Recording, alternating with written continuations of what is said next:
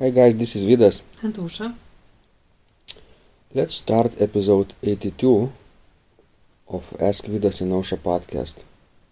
Today's question was sent by Peter and he writes, Dear Vidas and Osha, I recently learned a new and ugly concept, convenience rubato, meaning slowing down when it gets difficult. It hit me by my heart because it is what I do during rehearsal. But how I avoid it during a performance. That means a service, especially during pre or post Ludio, since the hymns normally stick to the tempo. Thanks to your continuing work, teaching and inspiring me. Regards, Peter. Remember, we also had a similar experience when playing piano when one of our former professors said, "Oh, when it gets difficult, just expand the tempo and slow down." Yes, I remember that. It was funny. Uh, of course, he didn't mean to do this. We should do this all the time, but he tried to um, make us feel better about difficult spots, basically. Sure. Yeah. Did you when, for example, with working, remember with our organ studio Undamaris people, did you ever hear somebody slow down when it gets difficult? Oh, definitely. There are some students that change tempo in like two opening lines. We change tempo a few times. Uh-huh. Or speed up when it gets easier. Yes.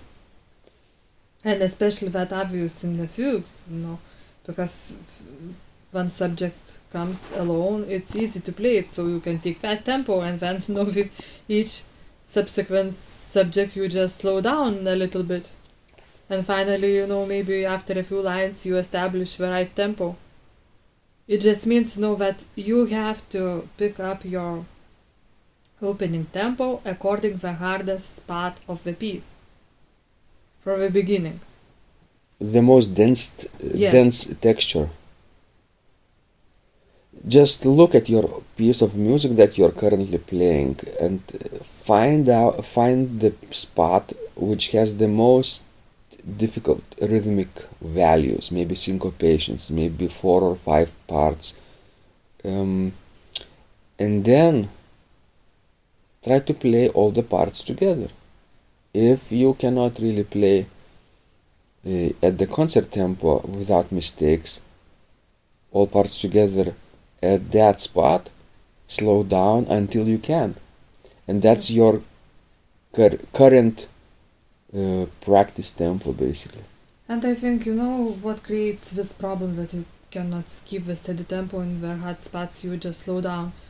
That actually we are, it's very hard for us to push ourselves, for example, while practicing, to start to work on those hard spots first, and then only after practicing those hard spots to play everything through right from the beginning. Because that's what kids do at school. We always begin to practice from the beginning to the end. And in that case, you will never be comfortable with those really hard spots. Because we need your additional attention, extra practice. Or kids do even other things like playing pieces which are easy and That's not true. practicing pieces which That's are true. difficult at all for some time until it is too late. Because always, if you don't keep a steady tempo, it means that you either have some technical difficulties in some spots, or or you are not listening to what you are playing. But I think in this case, this is the first version. You still have trouble playing some difficult spots. Would recording yourself help? Yes, that would help definitely. Because you then would find out how your tempo will fluctuate or not. Yes. In which places. It's a pure math, I think. As Osha mentioned, for example, fugues. And fugues have sometimes like 4 voices, but not at the beginning. So at the beginning you have just one voice, single line. Then a second voice enters, you have 2 voices, then 3 voices, and then 4 voice texture. That's the hardest part, perhaps. And there are several of them during the entire piece. So what happens, at the second entrance of the fugue, you have 2 voices, but you have not 2 problems here, but 3, because you have to solve the first voice separately, second voice separately, and both voices together. That's 3 problems. When you have 3 voices, you have 7 problems, right? Because each voice is separate, and then 2 voice combinations are 3, and plus additional 3 part texture, all parts together. And when you have 4 parts, you have 15 problems to solve. That's why it is 15 times harder to play the middle of the fugue than the beginning of the fugue, right, Ausra? Yes, that's true. So I hope, guys, you can practice more of those combinations in difficult spots. Ausra, are there any other exercises that people could do which would help them stick to the tempo, or just mastering the challenging parts would help? You could do exercises, but I think it's a good thing to master those hard spots in one concrete piece of music for keeping steady tempo. Because like Peter writes about hymns, it doesn't happen with hymns, right?